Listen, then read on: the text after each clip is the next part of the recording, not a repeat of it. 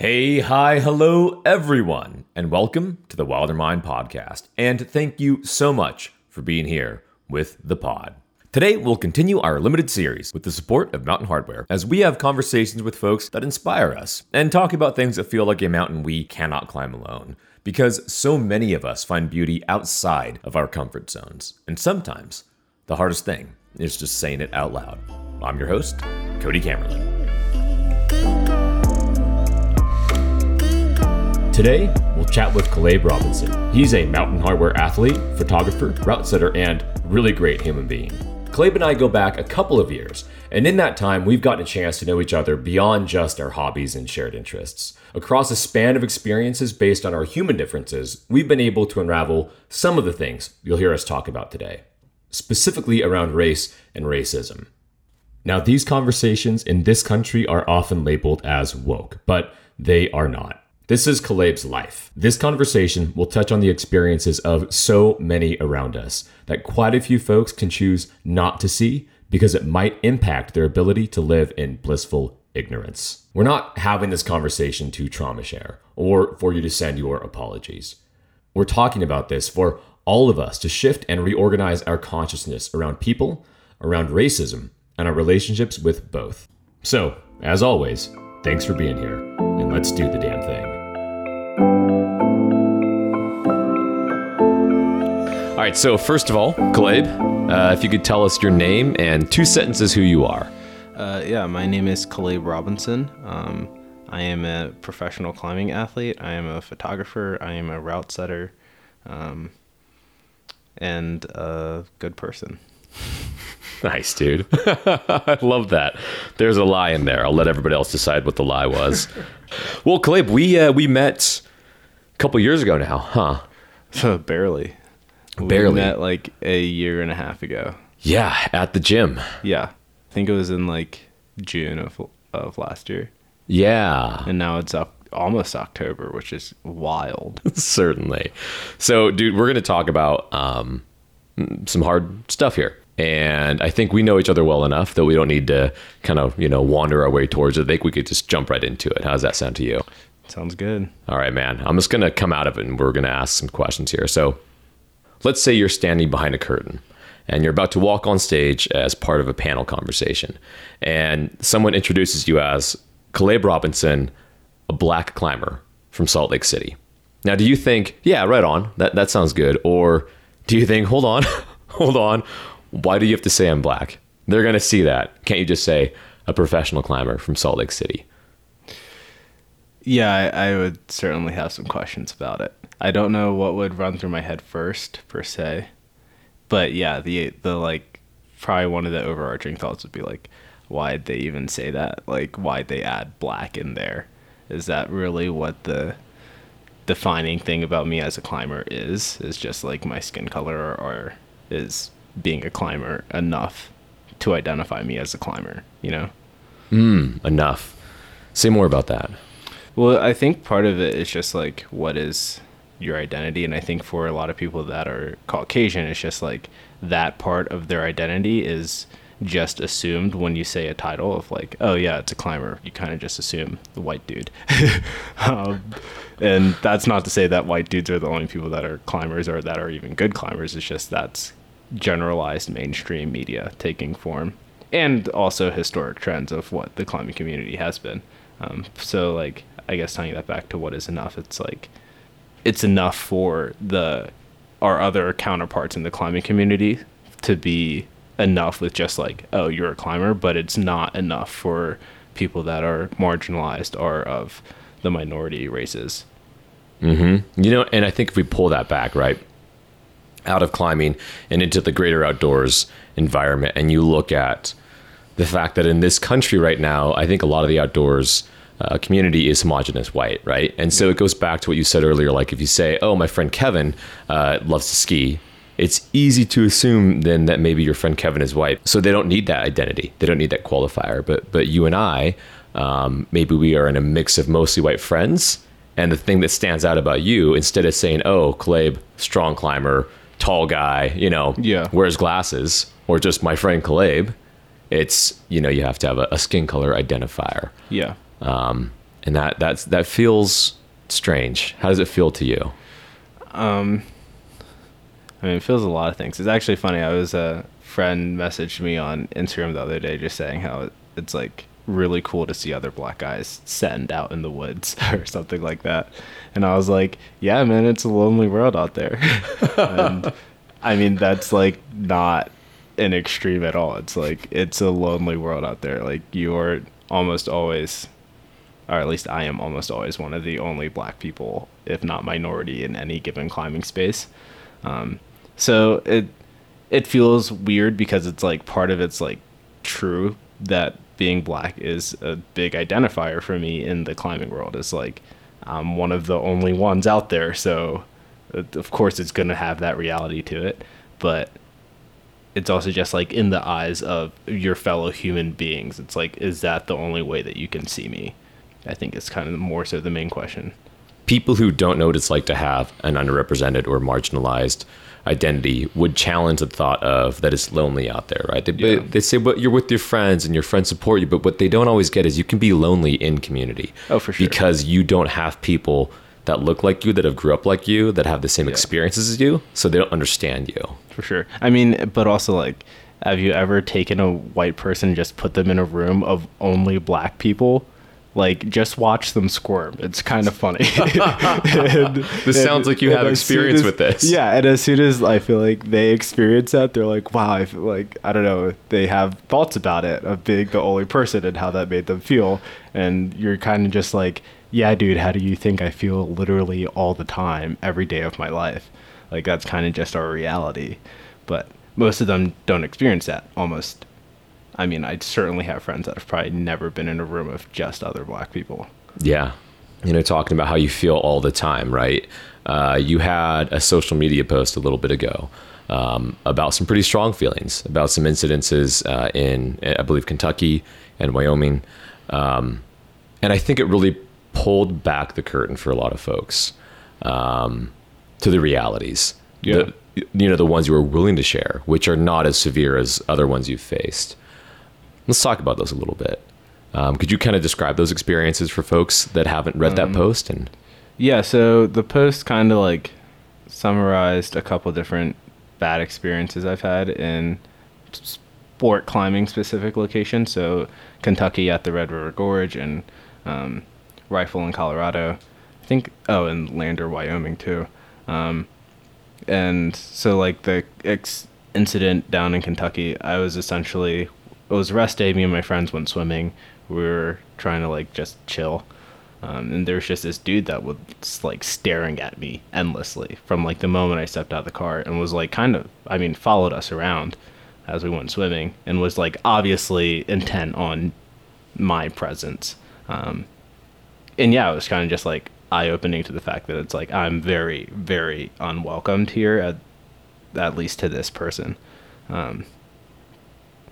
And the rest of the story about that was like, I had a couple of friends that I would call allies that were with me at that situation, and kind of like they took note of that situation. Like, I didn't have to bring it up to them. They were like, if this dude does anything, like, we're for sure have your back and are like gonna beat him up if it comes to that.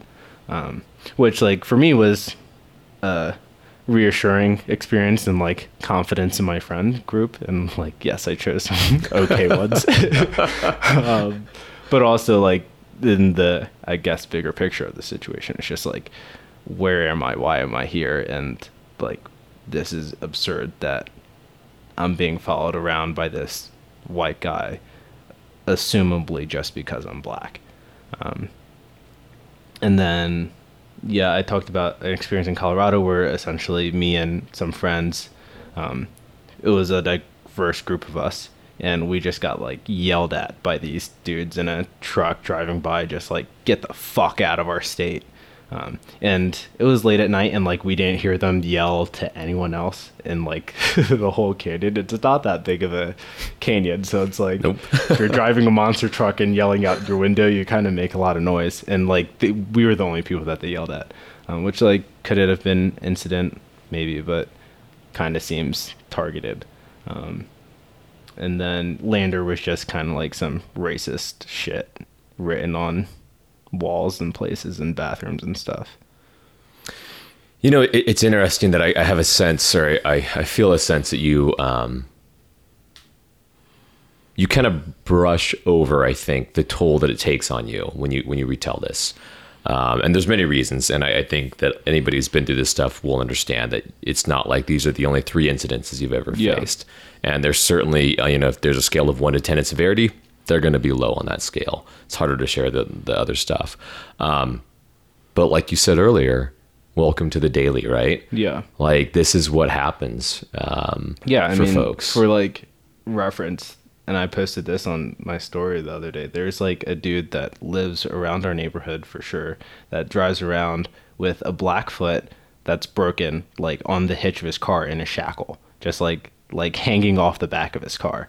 And like I see him drive around the neighborhood sometimes, and it's like totally freaky and makes me terribly uncomfortable. But like, what the fuck am I gonna do? I'm not gonna follow him around. Like, that sounds like an equally bad idea. I'm not trying to stalk this dude that seems to clearly be racist. It's just like, I got to get on with it and live my life the best I can. And I mean, if anything, like, I don't know. I really don't know what to do with that type of situation. But the luxury I have here is like, I have the safety of my home. I have the safety of being in a community with friends. If anything does go wrong, like, I know the area, I feel comfortable here. When I'm out at climbing crags and stuff, it's like, I don't have any of that. I'm out in the middle of nowhere, normally without service, like with not any given sense of like, I know who's around me. I know a community. I don't have a safe place to go to if something goes wrong. So it's kind of like this, it feels very imminently that the stakes are a lot higher when you're out at climbing destinations and stuff like that. Yeah, we talk about that in the industry and, in our communities about gateway communities, how they can sometimes be quite unwelcoming to a diverse community of people. And climbing brings that. Yeah. And I'm curious, for you, if you can kind of describe that perhaps like decision process. Let's say you're going to go to a new place. You have a lot more considerations to make beyond like, where do I get food? Where do I camp? Where am I going to climb? Like, what's my tick list? You have to look at your safety and the safety of your partner and your friends and what situation they're being put in. I don't think that everybody gets that, because a lot of folks have the privilege to just walk into that town and be welcome and go do what they do. So what does that process look like if you're going to a new place? I probably, if I like really had a lot of time to think about it, have a more like normalized plan that I go through unconsciously. But I think maybe that's the point there, is like, everything is so very unconscious because I've been doing it my whole life. So it's like, I don't really have to think about what my plan is every single time. I'm kind of just like always on edge all the time. That's, I think generally that plays out with just like avoidance is like not trying to spend a lot of time out in like big public settings in the middle of nowhere that are predominantly Caucasian. Just like being overly kind is, I think, a big one of just like, give yourself no points of interest that could cause something to go bad. It's just like, being super nice, always like being happy around the public and like not really ever causing a scene is like, that's like the last thing you want to ever happen. Just like, and I don't know, I think a lot of, I can actually say this like as a fact. Climbers are a pretty wild group of people. And like, I think a lot of climbers give a lot less of a fuck about how they're perceived by the general public, because they're okay being labeled dirtbags, because can just be their choice. And like, I'm privileged enough that I could make that choice too. But as a black person, it's like, that's not specifically a road I want to go down. So draw more attention to your difference. Yeah, exactly. That's, even as a 38-year-old cis hetero Asian man, I have friends who will suggest, let's go climb an X place. And I think, wow, like you're totally looking over the fact that that's pretty uncomfortable for me to consider going there without having a conversation of, I don't know that that's particularly going to be a welcoming place. Yeah.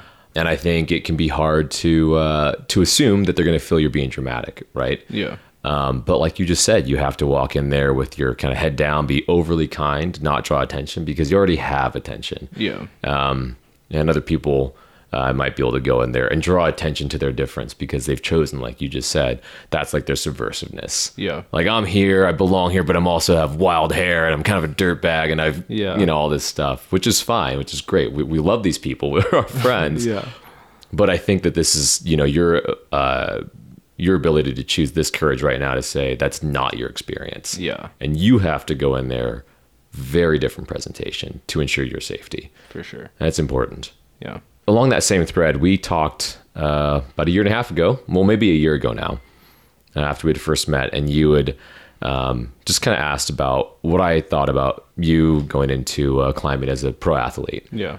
And one thing I'd mentioned was, and it felt bad to say then, it feels bad to say now, be mindful of being black first and a climber second, especially in this day and age where people are looking for folks like you and I to diversify their portfolio, if you will. Yeah. How does that comment feel now? It's always a tricky thing. It's always a very tricky thing because like sometimes it comes with a lot of opportunity, which is like can also be a good thing. If, like you kind of know that people are using you as a token, but it's like I don't know. It can be big opportunities that are worth it and lead to other things that are very positive and fulfilling and stuff like that. But I think a big thing is that coming with a sense of equality and not just like, okay, yeah, businesses need to diversify their athletes.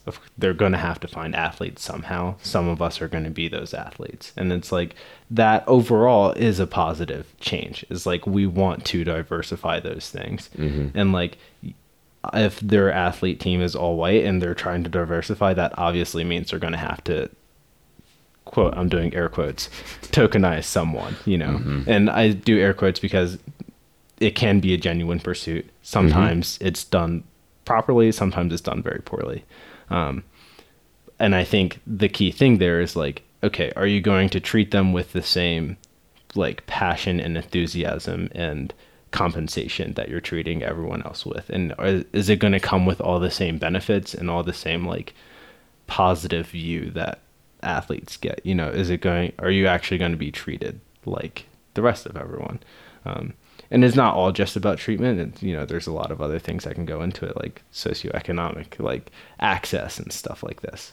But yeah, it's like finding the opportunities where it's like, okay, yeah, I know that you're maybe just looking for a black person and I'm the one that you found, but like, are you actually going to like treat me as everything that I am, not just like, oh, we're only going to pay for your black skin and like nothing of the other talents that you bring, Mm-hmm.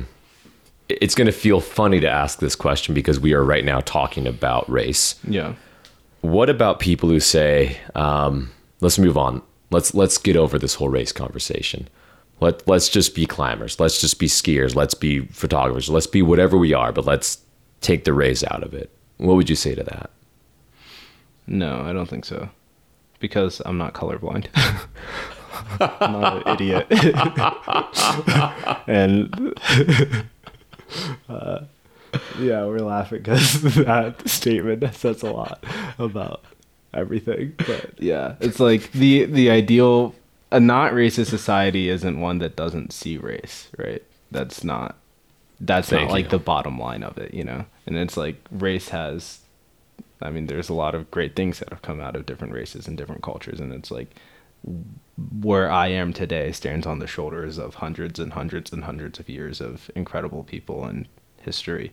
Some of it good, some of it very bad. But like, I can't just get rid of that. I'm never going to just get rid of that. And neither would I want to. Mm-hmm.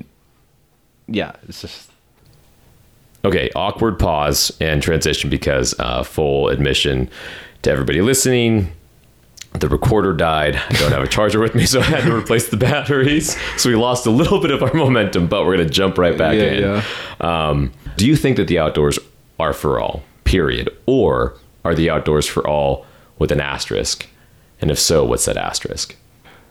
Are you including community in the outdoors? Or are we strictly talking about nature? Strictly about nature. Oh yeah, I think it's for everyone. Mainly because, okay, the concept of indoors is a very new thing. Like, just think about that for a second. Like, all of us, our ancestry is the outdoors for everyone that's ever come from another human being. Inside stuff is like the making of the last, couple thousand years, which is not that much. So like, yeah, the outdoors is for everyone. Nature doesn't really discriminate against who goes outside because that's where we all started. That's what we all came from, But as soon as you bring like people into that, then you have this whole weird thing. Yeah. So let's go to that part of it, because you're exactly right. Nature does not discriminate. But what about the outdoors community? And that's a big question, right? Because the outdoors community can be so many things, from hunting and shooting to mountain sports to climbing to biking, whatever it is. So what's the asterisk there? How does the outdoor community discriminate / that's just a reflection of broader society, right?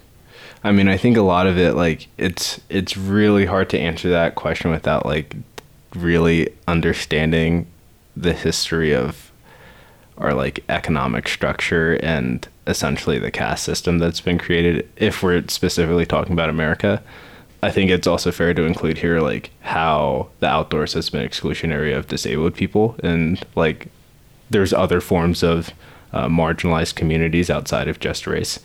It is important for people to understand. But yeah, I think like, I mean, we can get into it. Like, America in the post Jim Crow era and the post slavery era is essentially America with a caste system that has created it's created a structure of like, if you're in this caste, you are marginalized and are way less fortunate than other people in higher castes.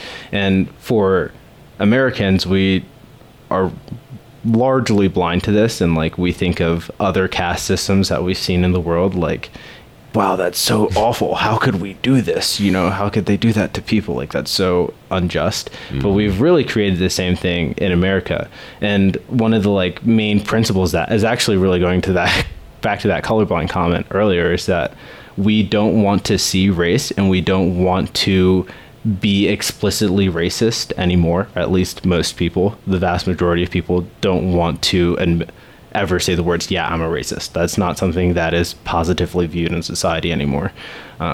But a way of continuing to control people is essentially to make us all, quote unquote, air quotes, colorblind, so we don't see race and we don't do things that are explicitly racist. But we've developed a system of continuing to be able to marginalize those people in a way that is not directly racist. An example of this would be the war on drugs, which pretty much marginalized black and brown people to the extent that made them pretty much unable to function in society, especially as convicts, which this does not say that black people are like more often criminals than white people, but simply that the system that was put in place was intentionally trying to convict black and brown people so that way you could lose your ability to function in society. And that's just one way that the caste system has been implemented, and arguably one of the most effective ways that it's been implemented. But it's the history of all that that leads us to where we are now in our current socioeconomic status that allows generally a more Caucasian population to be able to afford to live in proximity to and have the finances to be able to continually access the outdoors in general. And you have your caste system that is marginalized, largely black and brown people that are not able to afford any of these things, like in large scale. It's perfect.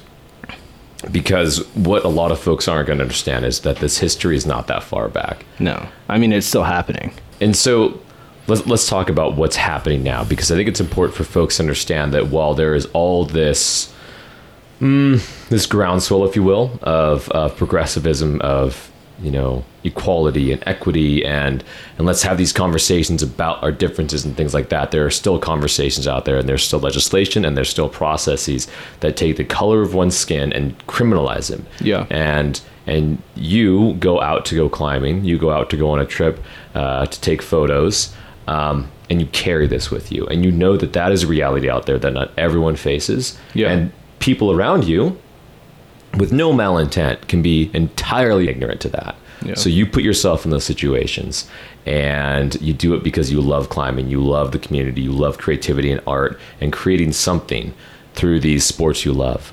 How much does that weigh on you? How much does that sense of my safety, my comfort, and my ability to seek and find and capture joy are definitely different than other friends that might be with me based on the color of their skin being lighter than mine? I mean, if I'm being honest, I think it weighs on me more than I ever admit to myself. Mm-hmm. And I mean, I feel like that there's a lot of probably like, yeah, just like tough mental cycles there, and like probably trauma involved in there too, that like it's not really a thought process I try and have with myself on the regular.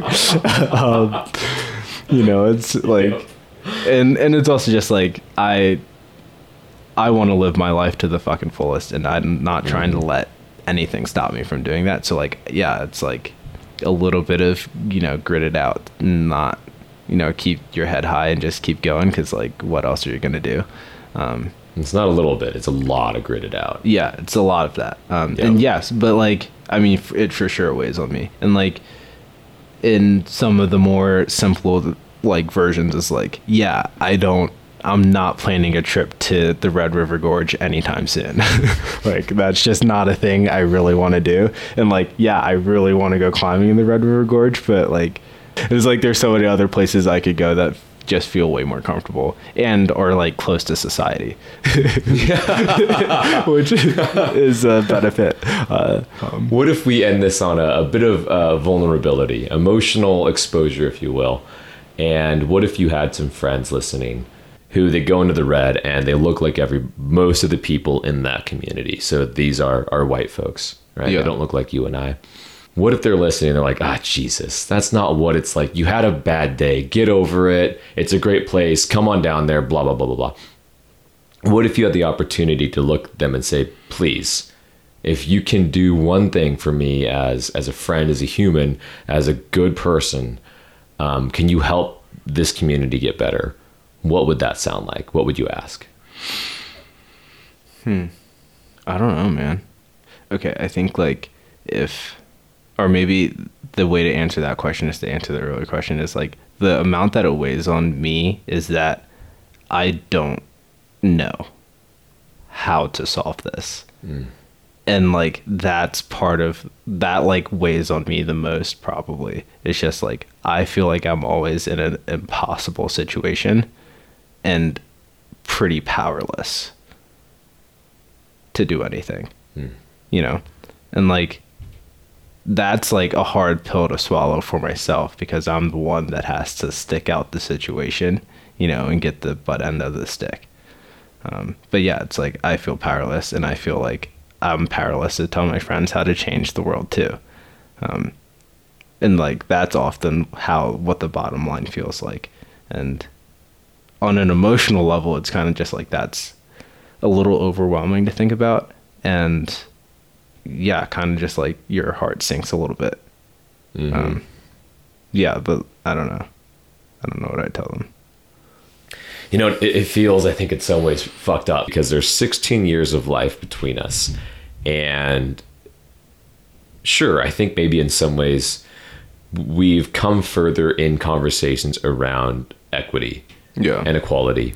In very limited spaces, though. Exactly right. Because there's still no answer to this question. Yeah. There's still no way to ask people, like, think about this as much as we have to think about this, as much as you, Caleb, have to think about this. But how do you follow that up, right? We didn't know 16 years ago. We don't know now. Yeah. I mean, I think people want to view racism in America on a much smaller scale than it is. And like, for those of us that understand how large the scale is, it's like, yeah, it seems like an impossible situation. Like, we can change certain things, but ultimately we're trying to change a caste system, a full-scale caste system that's been implemented, that lives not only in the policies and laws and actions that our government takes, but lives in the mind of every American citizen, or most American citizens, including black and brown people and Caucasians and white people. It's a caste system that has infiltrated all of our minds. And like, I mean, when you're talking about millions and millions of people, it's like, how do you change that? That's a really complicated, complex thing to change. A further complicated aspect of that is you're 22, I'm 38. And in your 22 years of life, I can probably guarantee anybody listening that as a black man, you have experienced more racism than I have as an Asian man, with 16 years of life on you. And that is fucked up. Yeah. And that is something that people aren't talking enough about. That, in my eyes, a kid, a young man, in my eyes, a young man has experienced more than I'll ever experience. Yeah. In 22 years of life. And boy, if there's something we can ask people to do, it's to wrap their heads around that and try to figure out some way to help change that for the next person who's going to be 22 and having a conversation like this. Yeah. Yeah. Well, that took a dark turn. I mean, well, it's kind of the reality of the situation, isn't it? It is. We're man. not in a good place. No, we're not. Yeah. I mean, that's not to say that like there is not bright things that can happen in the future, but we're not like, there's nothing really to celebrate about the situation of racism in America. Yeah. We still have to be able to laugh about it. It's the thing, like we're doing now. Because what else can you do, you know? Cope. Yeah, that made us laugh too. Yeah, exactly. Yeah. Good Lord. All right, man. Caleb, last parting words, anything that you really want to share, that you want people to know, anything at all? No one cares how hard you climb. Peace. Done. This episode of the Wilder Mind podcast was produced by Marley Jarenko and me, with music by Leo Woods. We're glad you're here, because the hard stuff gets easier if we just talk about it. And as always, my friends, to your wildest self, be true.